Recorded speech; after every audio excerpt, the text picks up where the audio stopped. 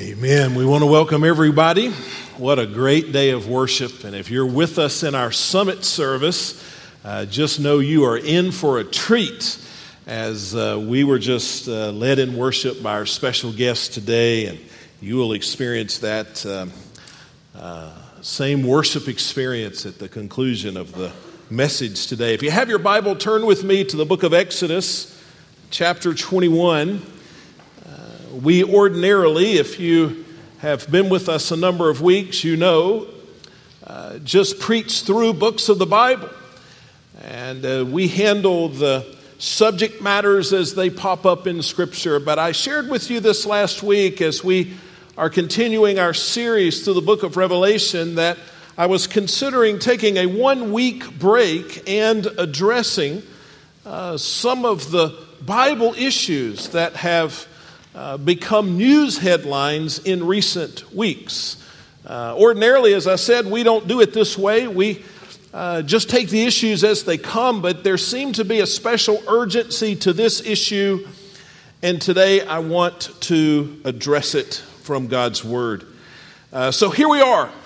I promise you this will not be a political message. I will not give you my personal manifesto. But I want to hold up Scripture as a plumb line, as the Bible says in Amos chapter 7, so that we can see the truth and we can see where we and society vary from the truth. So what's the issue in the headlines that we want to address today? Well, 2 weeks ago, there was a leak of a draft by Supreme Court Justice Samuel Alito describing what at least appears to be a preliminary ruling by a majority of the justices of the Supreme Court in the case of Dobbs versus Jackson Women's Health Organization. And the ruling, if it remains unchanged and is in fact signed by a majority of the justices, it would completely overturn Roe v. Wade. Now, Roe v. Wade is a Supreme Court decision in January of 1973 that, along with the companion decision, Doe v. Bolton, handed down the same day, made abortion permissible, legal, everywhere in America, and essentially without restriction for all 9 months of pregnancy. Now, overturning Roe v. Wade would not make abortion illegal anywhere, but what it would do is then allow the legislatures, the elected legislatures, both in the states and on the federal level, to make laws restricting abortion. And we know that many of them will, and even some have, and those laws are waiting to be fully enforced. This would essentially shift the responsibility for making laws about abortion from the courts to the legislatures. Now, let's all take a deep breath. I know that we have people that will have all different kinds of perspectives when it comes to the matter of abortion. I want you to know, whatever you believe, in the next few minutes, you're not going to be attacked or denigrated or castigated or maligned. I understand the tensions that surround this issue, and I promise to handle it with respect.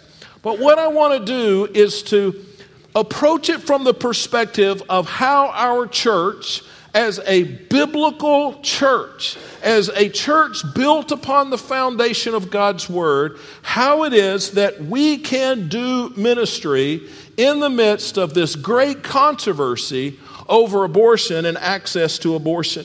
How can we as a church be the salt and light of the world? How can we shine forth the light of Christ? How can we love our neighbors as ourselves in the midst of this time of controversy?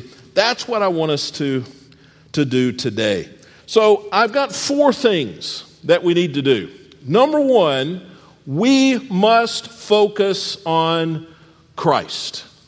If you've been to our new member class that we spoke of earlier, then you have heard me say at First Baptist Church, we don't want to be known for what we are against, against abortion, against homosexuality, against some other sin. We don't want to be known for what we are against. We want to be known for what we are for. Or more to the point, who we are for. We are for Christ. Now, sometimes to be for one thing, you have to be against something else. And consequently, we are against some things. But our focus is on heralding Christ. I looked back at all of the sermons that I've preached on abortion. I've been a senior pastor for over 20 years, and I've preached on abortion quite a few times. And I'm afraid that in many of those instances, my sermon was more of a flamethrower than it was careful Bible exposition. And I know there are times for that, but I want to take a little different approach today.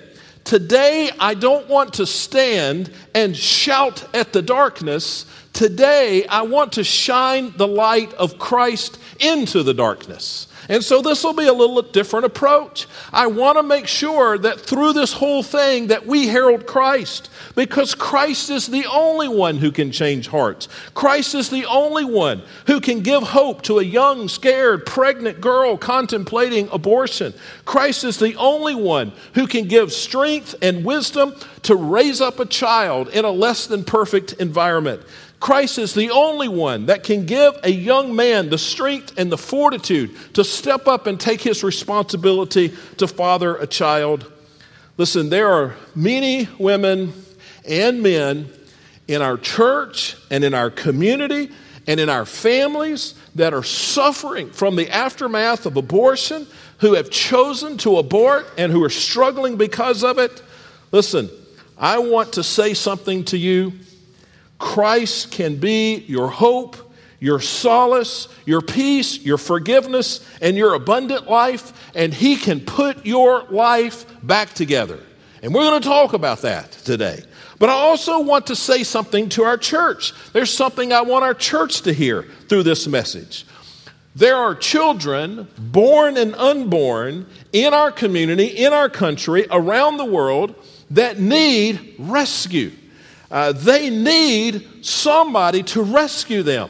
Christ wants to rescue these children, and we are the hands and feet of Christ. It's not enough for us to just preach our sermons. We need to love these women. We need to love these children. We need to see people through unplanned and difficult pregnancies. We need to step in when people can't raise their children, and we need to raise them ourselves without delay. We need to love these women and love these children. How should the church respond to the abortion crisis? Well, we should speak the truth, and I'm going to do that today.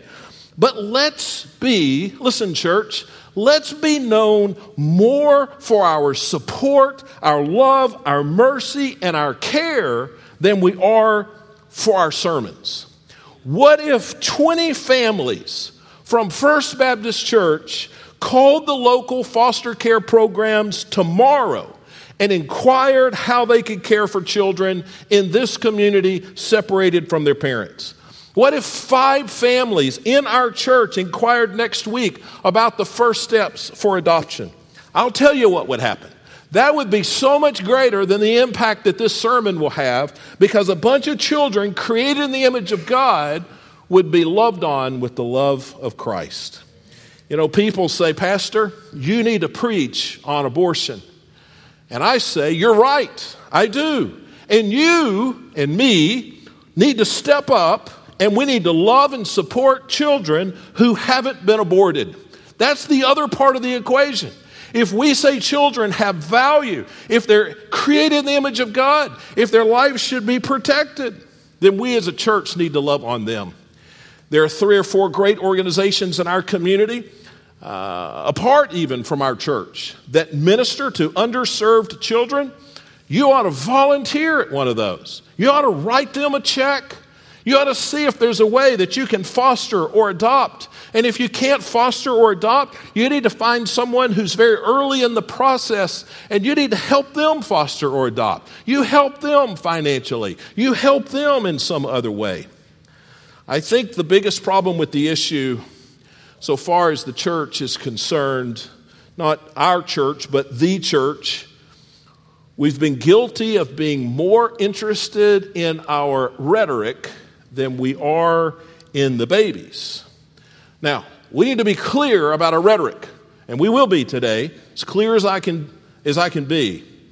But let us, even more than that, be clear in our love for these women and these children throughout this next year, showing them the mercy, the grace, and the forgiveness of the Lord, and showing the love of Christ in every way we can. So how does our church navigate this? Well, number one, we just need to focus on Christ. Number two, we need to embrace Scripture. There are really a couple of questions that are important here. The first one is, when does life begin? And secondly, what determines if life is valuable? And if we could agree, if the world could agree on the answer to those two questions, the whole issue would be settled instantly. So where do we turn to find the answer to those two questions? When does life begin? And how do we know that life is valuable? Well, there are not as many places to turn as you would think, but I'll suggest a few. The world suggests a few, and I'll talk about those, and then I'll suggest one. So first of all, the world suggests the matter of independence. So some people would say, many people in fact, that life inside the womb is not real life because it is not independent of the host.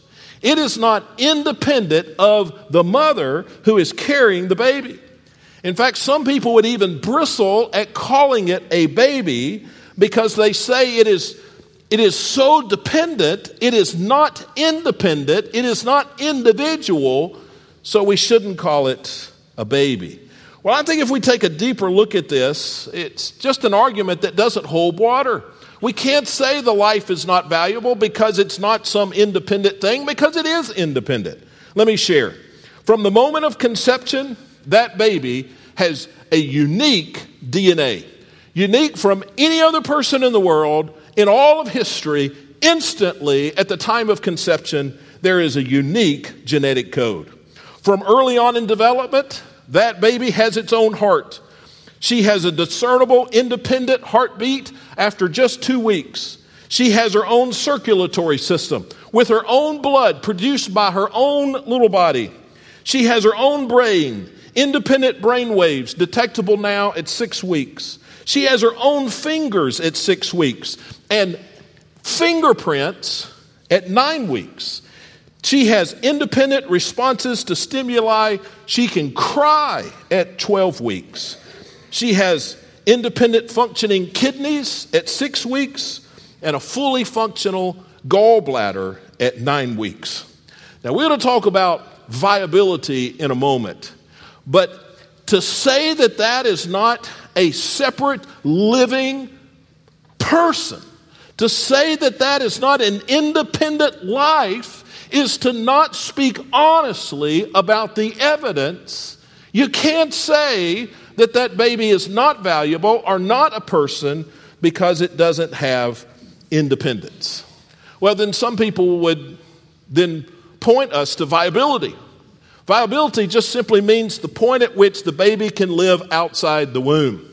When is a child viable? Now, the most interesting part of this, and I tried to read as much literature as I could this week from the side that I would not agree with, because I wanted to try to see things from a different perspective. I wanted to have an appreciation of what other people are saying about this. And so those that would advocate for abortion access, they're writing just reams of papers on viability. When does viability happen? Is it 20 weeks or 22 weeks or 24 weeks? And there's all this literature. And when you read it, you would get the impression, if you were not careful, that the people writing this literature, that they must believe that after viability it would be wrong to abort the child, but before viability it's okay to abort the child. But that's not at all what they're saying. These groups, they're for abortion access before and after. The whole argument is just an argument to muddy the waters and to confuse the issue. But I'll say a few things about viability. First of all, the point of viability is something that changes every year. With the advancement in medical technology and medical practice, and viability, when that child is able to live outside the womb, has as much to do with the health care that's available as many other factors. Viability at the Children's Hospital in Houston, that point is different than the point of viability in a rural medical clinic in Kenya. Next, when it comes to viability, you're really talking about the development of the lungs. Now, I want to be careful here. I don't pretend to be a knowledgeable medical person of any stripe. But what I understand is that when a baby is born premature and there's some question about that baby's viability, whether that baby will survive or not, often, I'm sure not all the time, but often the issue concerns the lungs. Will that baby be able to breathe on its own? Will it have the development in the lungs in order to be viable? Now, if we say that life is valuable, that life begins at viability, then what we're really saying is that life depends on the development of the lungs. Now, doesn't that sound like an arbitrary definition of life? I mean, if we're going to pick something, why would we pick the lungs? Maybe we should pick the heartbeat, or maybe we should pick brain activity. Those are things that measurements we use at the other end of life to determine when life is ceased. Maybe we should pick the point at which a child responds to stimuli, light or sound or some other stimulus. For that matter, maybe we should pick when the child takes its first steps. Maybe we should pick the day the child is potty trained. Or maybe we should pick the day the child quits calling daddy and asking for money. I mean, viability can be defined in a bunch of different ways. All that to say, viability is not a measure. The development of the lungs cannot be a measure of either the beginning of life or the value of life. It's arbitrary, it's non-scientific, it's a poor measure of personhood. Well, the next one that people would mention is desirability. And you'll hear people say, well, every child should be a wanted child. Well, who could disagree with that? But can we really use that as the determination of whether someone lives or dies? What if a parent decides when their child is 2 years old that they don't want their child? Certainly we wouldn't allow the child to be destroyed then. Should children come with a 90-day return policy? Of course not. Thankfully, I don't believe any rational person would say that the desirability of the child should determine the beginning of life or the value of life. Some people suggest emotional response. They say the baby is alive when the baby can feel pain. Now, this is a hotly contested issue. I tried to read as much as I could, read medical journals online this week, didn't understand a lot of what I read, but it seems like that the issue of whether or not the child can feel pain in the womb is dependent upon the development of the cortex and the thalamocortical tracts. No idea what that is.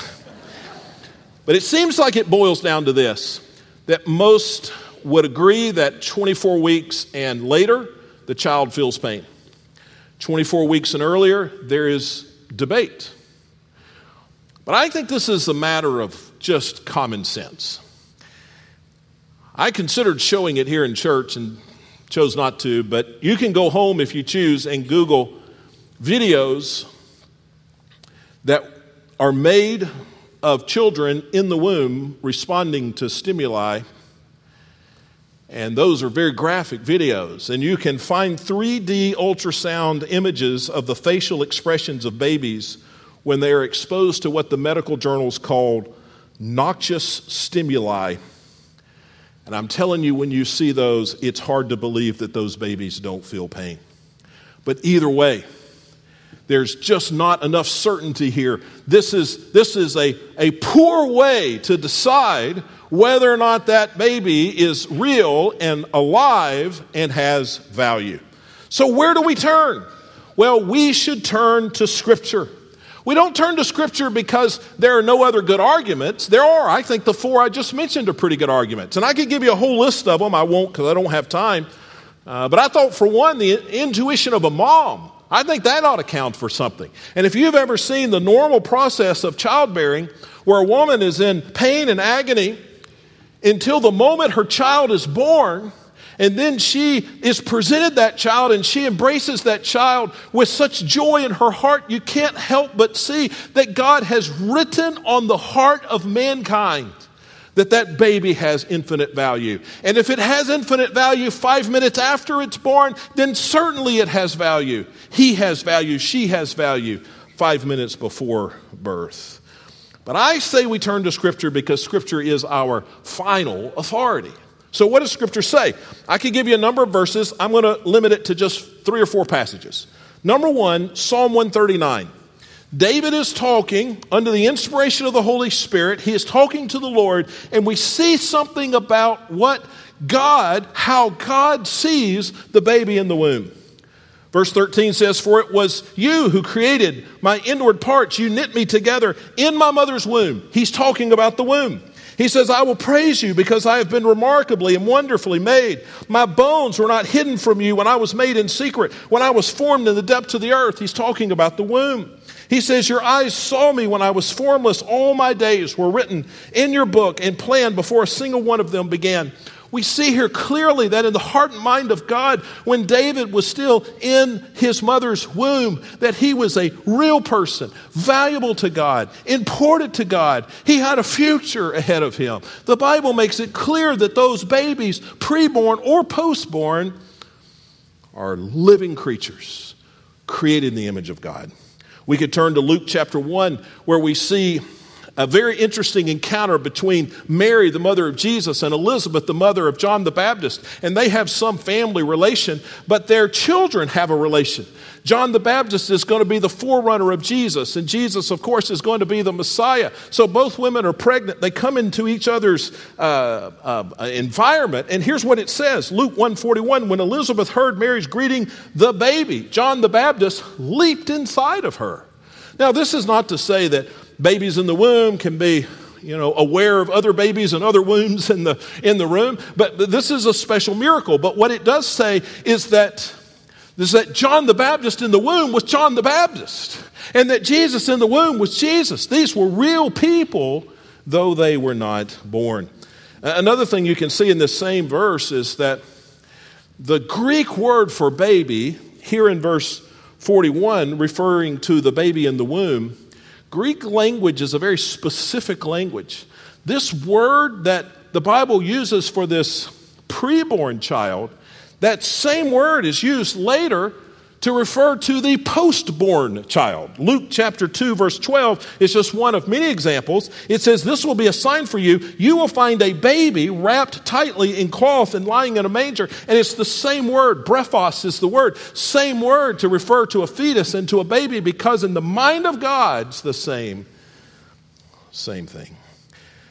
But I think perhaps the best place to look is in Exodus chapter 21. I hope you've turned there with me.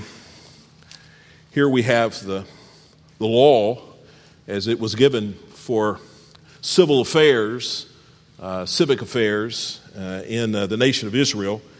And so this doesn't apply to us today in the same way, but it gives us a glimpse into the heart of God. It says in Exodus 21:22, "When men get in a fight and hit a pregnant woman so that her children are born prematurely, but there is no injury, the one who hit her must be fined as the woman's husband demands from him, and he must pay according to the judicial assessment." And so it says if there are two men fighting and there's a pregnant woman standing close by, and one of the men hits the pregnant woman, she gives premature birth. If the child is unharmed, then the man is charged with battery, with assault, and it's adjudicated. But it says in the next verses, if there is injury to the baby, then you must give life for life, eye for eye, tooth for tooth, hand for hand. This is similar to the laws that we have in our nation today. If a woman is pregnant, she's driving a car and a drunk driver hits her, She's going down the road and causes her to give premature birth to that baby, and the baby dies, then that driver is charged with manslaughter or murder in some sense. Now, if she didn't get hit and she made it to the abortion clinic and the abortion doctor removed the baby and the baby lost its life, that would be perfectly legal. But see, we see here into the heart of God, when God gives this command, that God sees that baby as a real person created in the image of God, full value. You know, I think of myself as a Bible Christian.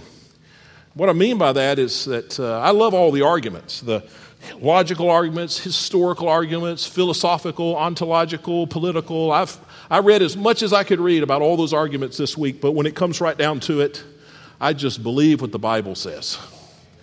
And the Bible makes this a pretty clear matter. Well, the third thing we need to do is to give an answer. I'm going to go very quickly. You're going to have to listen quickly. 1 Peter 3:15 says, be ready to give a defense to anyone who asks. And as Christians, we need to have enough respect for people that disagree with us that we will give them an answer with the issues that they raise. I'll share just a few of those with you. Sometimes people ask, is abortion a constitutional right? Well, I'm not a constitutional expert, of course, but I know that abortion is never mentioned in the Constitution as a right or in any other way. Some suggest, although this legal argument has begun to go out of favor even with those that previously held it, they suggest that the right of abortion is based on the right of privacy, which is also a right that is not enumerated in the Constitution. Now, maybe if you hold your head sideways and your jaw sort of funny, you can see it, but there's some debate about that. But let me tell you what the Constitution says, for which there is no debate. The state shall not deprive any person of life, liberty, or property without due process of law. That's the plain part of the Constitution, okay? Now, next issue, are Christians simply seeking to legislate biblical morality? Are we just trying to legislate biblical morality? Well, yes. I mean, at least so far as biblical morality is morality. I mean, every law is the legislation of morality. When we have a law that says you can't murder, and we have a law that says you can't shoplift, you can't steal, you can't punch somebody in the nose, that is legislating morality. When we stand up and we say that people cannot be mistreated or denied their rights due to their race, we are seeking to legislate biblical morality. How is that? Well, the Bible says that every person is created in the image of God. The Bible says, therefore, all people are equal. They have equal value. And therefore, no race should be treated differently due to its race. That is biblical morality, and it ought to be legislated. And when the Bible says that life begins at conception and that all people are created in the image of God and all people have equal value and deserve equal protection, that is biblical morality, but it is just morality. And it should be legislated. Next issue, shouldn't women have the freedom to make decisions with their own bodies? Well, absolutely. Absolutely they should. And I'm all for strengthening any kind of laws necessary to prevent women from being impregnated against their wishes. I have 3 daughters. I do not want them to be impregnated against their wishes. Absolutely. But here's something I learned in elementary school civics class. Not physics. I learned that my rights stop where your rights start. Does that make sense? I've got the rights. I have the freedom to take my fists and move them all over the place. But my right to move my fist stops right where your nose starts. Because you have a right not to have a punched-in nose, right? And so I've got a lot of rights, but my rights have a limit, and the limit to my rights is at least where your rights start. I think a woman should have rights to her body. My body, my choice, certainly. But when it comes to the baby in her body, her rights stop where that baby's rights start. I have the right to everything in my car. But if you get in my car, I don't have rights over your body and your protection. Just because it's my car that you're in, my rights stop where your rights start? I'm going to come back to this in just a moment, but it bears saying here, there's a difference between having a right to choose and having a right to avoid the consequences of one's choice. And we don't need to confuse those two things. They are very different things. Well, let's go to the next issue. Will restrictions on legal abortions lead to unsafe back alley abortions? I don't have enough time to deal with all of these, but I'll say about this. Any loss of life is a bad thing, any loss of life, and Christians should find ways to rescue, to show the love of Christ. That includes protecting babies in the womb, and it includes helping pregnant women find safe harbor and help them to avoid anything that would cause damage to their bodies. The next one, shouldn't we safeguard abortion for the sake of parents who are told their children will be born with disabilities? What if a doctor says your child's going to be born handicapped? Shouldn't we have abortion to give those parents options? Well, two things quickly.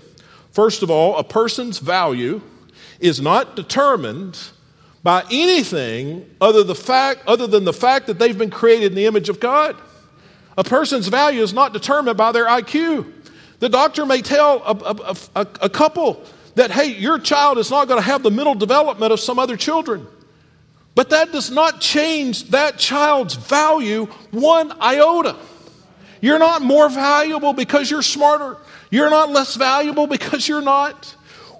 Our value is not determined by the clarity of our eyesight.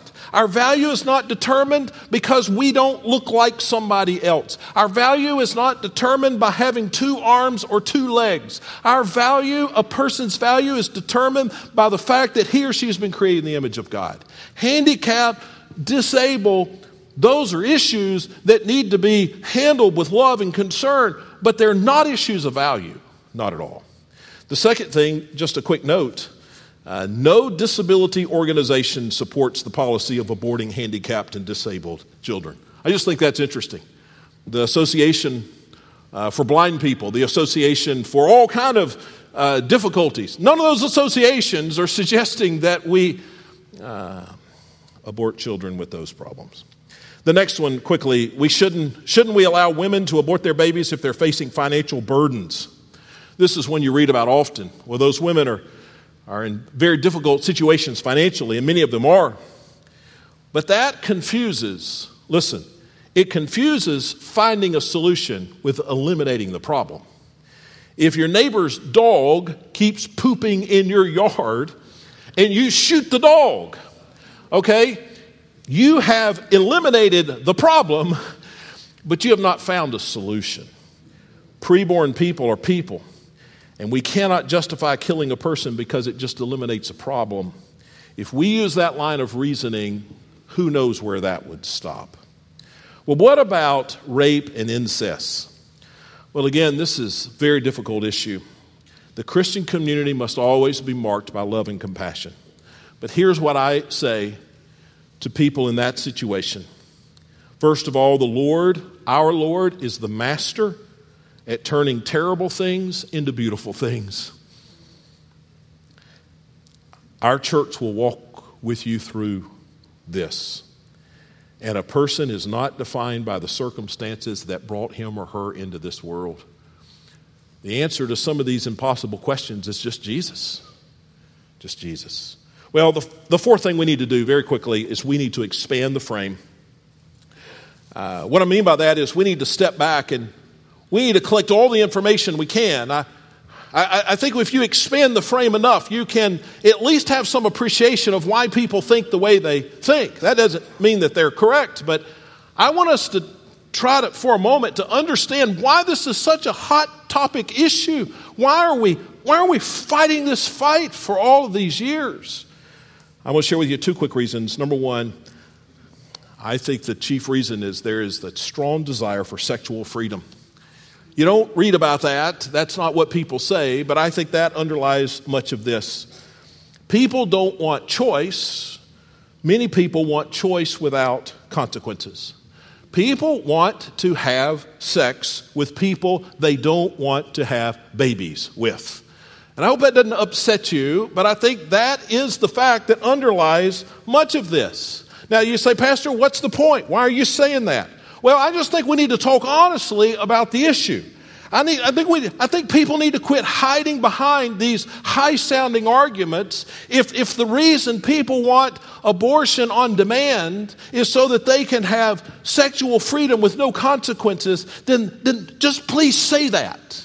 Because I think Jesus has something to say to those people. I think we could minister to those people. I think we could help those people. But as long as we're hiding behind all of these crazy arguments and not speaking the truth, we have muddied the waters, and that serves nobody. The second reason that I want to share that I think this is such a big deal is hidden grief. I've talked to a lot of women in my years of ministry and men who have aborted babies and suffered devastating consequences, sometimes for decades, mental, emotional, spiritual. And I think we probably, because it's such a hidden thing, we just don't know how deep the wound is. And I don't think I know either. But I know it's a deep wound.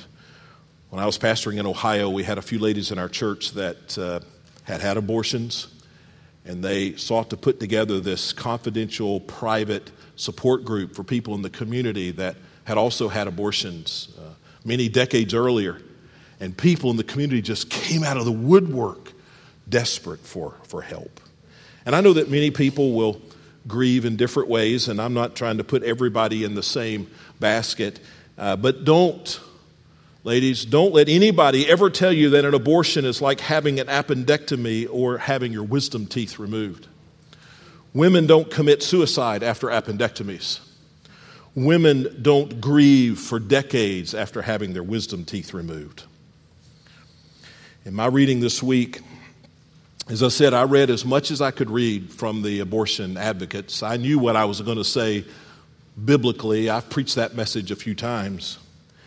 But I wanted to read as much as I could from the advocates because I wanted to understand their perspective as much as I could. And I ran across one young lady by the name of Layla Josephine. She's 31 years old. She's a major figure in the world of abortion advocacy.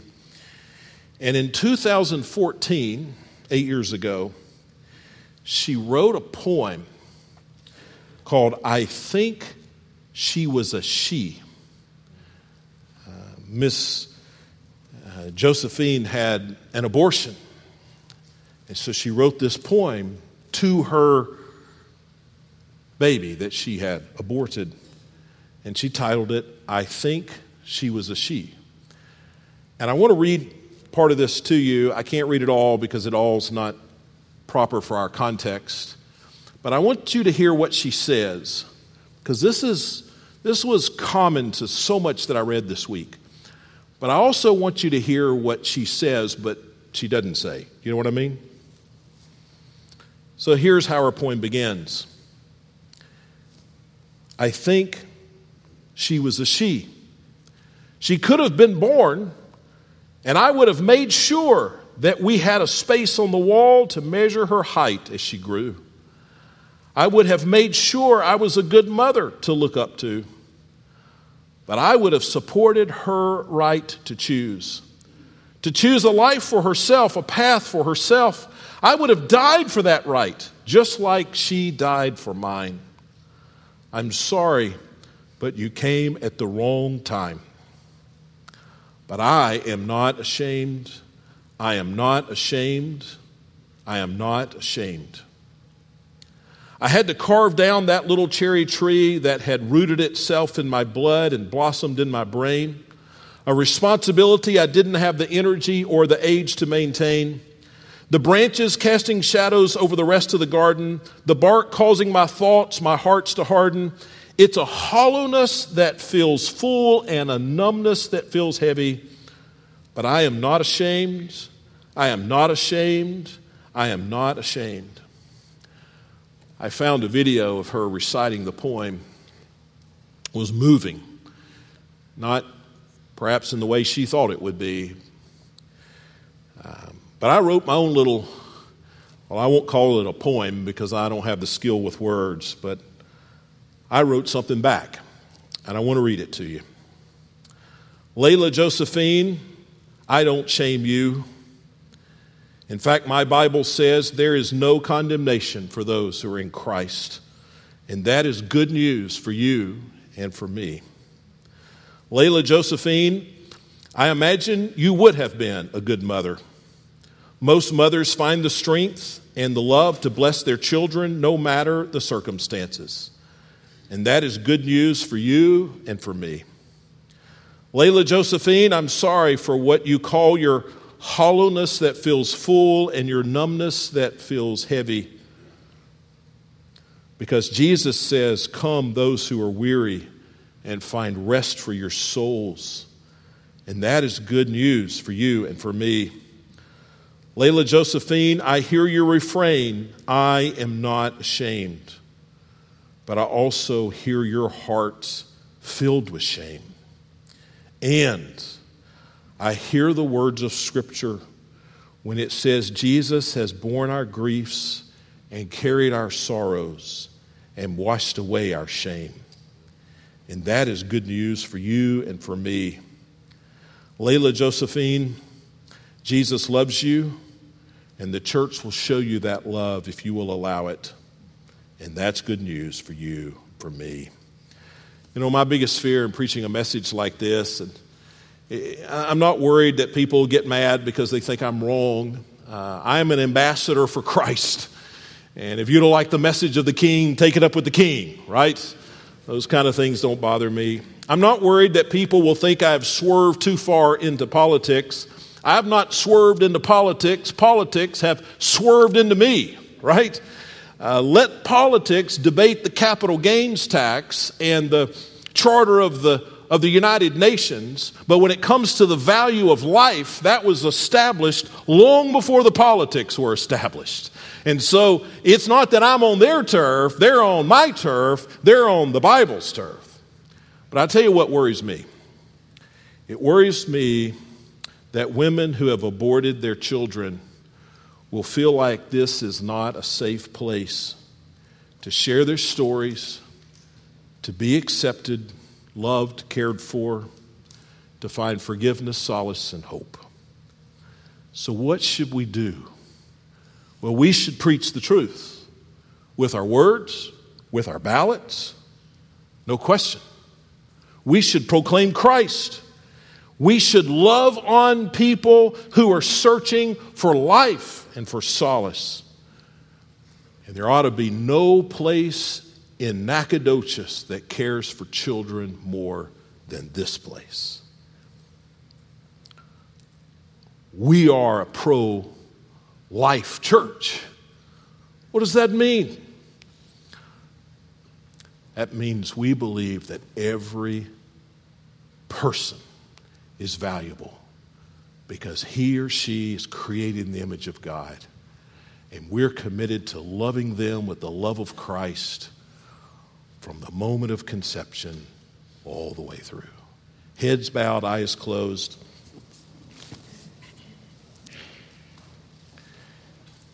You know, it amazes me when I think about my value because I know I'm worthless. But God said I'm valuable. And God said I'm so valuable that He sent His Son Jesus to die for my sins and for yours. That's the message of the hour. If you've never put your trust in Christ, let that begin today. Say, Father, I know I'm guilty of sin, but I trust what Christ has done on the cross is enough for me. Surrender my life to you. And then let somebody here help you take those next steps. But listen, let me say a final word to people in here, men and women, who have aborted a child. Listen, you're a sinner like all the rest of us. And here you will find love and solace because in Christ you will find hope. Receive the forgiveness of the Lord. Ask Him to restore your joy. Let our church help you. Father in heaven, I just say a quick prayer for Layla Josephine. I'll never meet her. She'll never know my words. But I know that there are a lot more Josephines right here that may. And I pray you'll help our church be the light of Christ in their lives. And we pray this all in Jesus' name. Amen. Let's stand together.